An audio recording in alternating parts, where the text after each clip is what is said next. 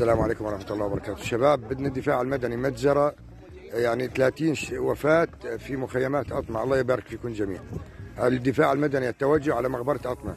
That was a man calling for help on the day of the earthquake in Turkey and Syria. He was in a rebel-held part of northwestern Syria. Isolated after years of war, refugees and locals alike had to resort to digging mass graves. هذه مقابر جماعية وما زال البحث جاري عن المفقودين تحت البناء. Over the days to come, we spoke to activists who were doing what they could to help in the Syrian provinces of Aleppo and Idlib. Saeed al-Saeed is a volunteer in the refugee camps near the town of Atme, which are home to hundreds of thousands of Syrians who have fled the fighting. He helped dig one of the graves. بالنسبة لهدول الجثث ال 30 هنن لهم أقارب بهذا المخيم، أو هنن تقريبا من عائلة واحدة أو من عشيرة واحدة. أول مرة بيتم فيها القبر الجماعي. بالنسبة لأنه نقلهم على المستشفيات مكتظة خارج الخدمة بسبب عدد المصابين اللي فيها. تم التعرف عليهم من قبل أقاربهم اللي راحوا للمكان. Many of the refugees live in tents or temporary structures that were relatively unharmed by the earthquake, but many had moved into concrete buildings like the locals, which were devastated. Yassin Musab is an activist who visited several towns in the region.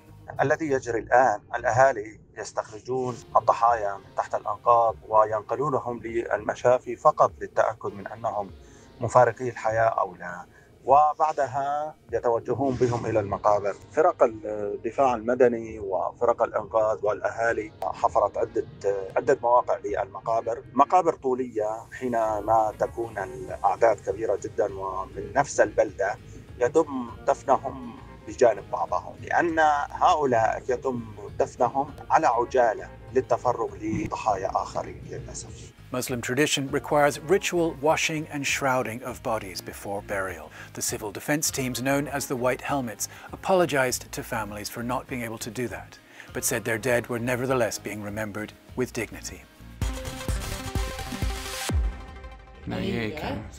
Yes, that is a tiger in a residential neighbourhood in northeastern Johannesburg, South Africa. The moment was captured by a surveillance camera. Okay, that's the tiger in our office. So what was a tiger doing there? Remember, tigers live in Asia, not Africa. We contacted the owner of the property, Dwayne Slabbert. My driver phoned me at 10 to 6 in the morning, stating that there's a tiger in the yard. Obviously, I did not believe him, but he went outside and he saw movement. My first reaction, the first camera angle that we saw, we thought it might have been a lion or something like that, or I don't know, maybe a big dog, because the first footage was not clear. And then we changed camera angles. We were obviously shocked and in disbelief. It turns out that was the second tiger spotted in the Johannesburg area within a month. The first was called Sheba. She wandered around for 5 days, killing several animals and injuring a man, before being killed by her owner. Now, she had escaped from a private farm, drawing new criticism of South Africa's wildlife breeding industry. Hundreds of farms across the country breed lions and increasingly tigers for sale to zoos and private owners, especially in Asia. The farms often mistreat the animals, says Sarah Locke of the NGO Four Paws.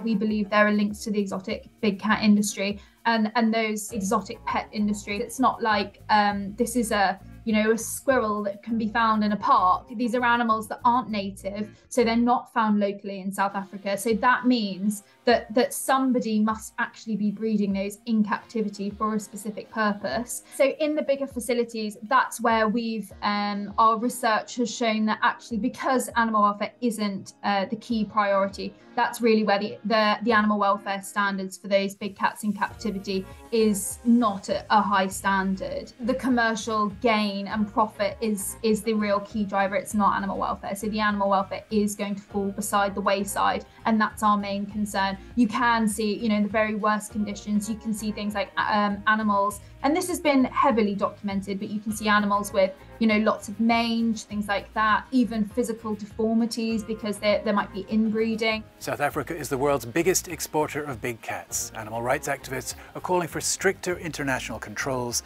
and for the industry in South Africa to be closed down.